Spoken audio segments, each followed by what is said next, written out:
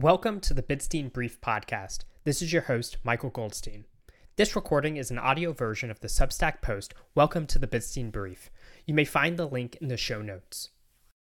The idea of Bitcoin is now just over 14 years old. We are so early, as they say. And yet, within this short period, Bitcoin has swept the world by storm. It has already become one of the largest currencies in the world, established a global user base and a globally recognized brand, been declared legal tender in multiple nations, and is a frequent topic of discussion among the world's most powerful institutions. The ingenious technological advancement of Bitcoin unlocks incredible potential for its users. Proof-of-work timestamping with a difficulty adjustment creates a system of nodes anyone can run to verify the entire ledger to ensure their money is not diluted and that money is only spent by its rightful owner. The programmability of Bitcoin script allows complex spending rules from multi-signature to instantaneous payments on the Lightning Network and beyond.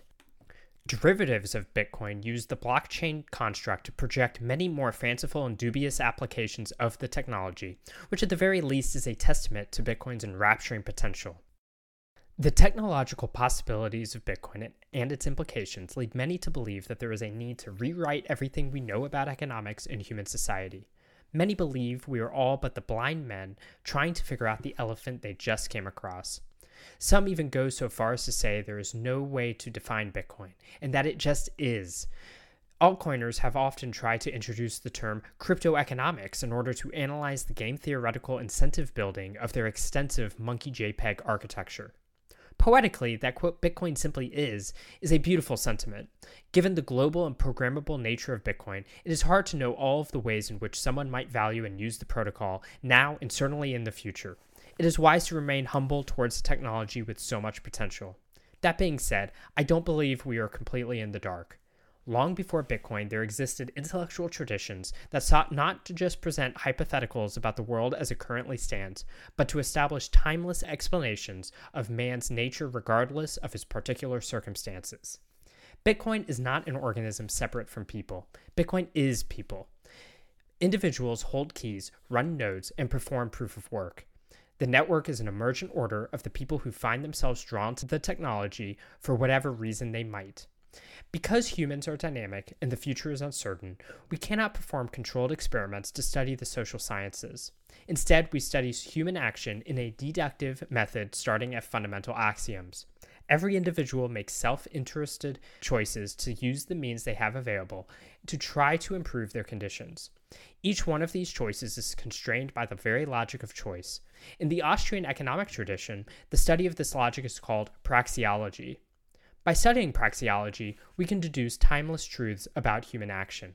On the one hand, we can create a theoretical framework by which to understand the economy as it is and the real choices real humans have made, by thinking of humans as purposeful individual actors rather than mere data points. We can also learn to disregard historical narratives that require contradicting what we know to be true about the laws of human action. Finally, we can make qualitative statements about how humans act given certain conditions, which can better inform our attempts to make qualitative judgments about the future of the market. Such a framework is necessary to make sense of the fact that Bitcoin has succeeded to the magnitude that it has.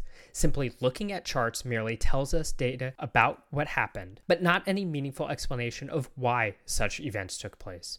As Ludwig von Mises points out in Human Action, quote, "History cannot teach us any general rule, principle, or law. There is no means to abstract from historical experience a posteriori any theories or theorems concerning human conduct and policies. The data of history would be nothing but a clumsy accumulation of disconnected occurrences, a heap of confusion, if they could not be clarified, arranged, and interpreted by systematic praxeological knowledge." End quote.